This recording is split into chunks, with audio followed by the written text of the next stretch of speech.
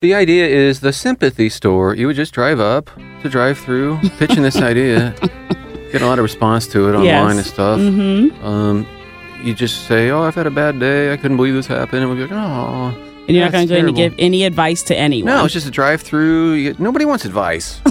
They just want somebody to go, "Oh, okay, man, that's terrible." Yeah, I think it's brilliant. Thank you. I think it would really be great because it'll save me time. When people are telling me a story about something that's going on in their life, and they really don't want help, they don't want advice, Right. they don't want any suggestions or support.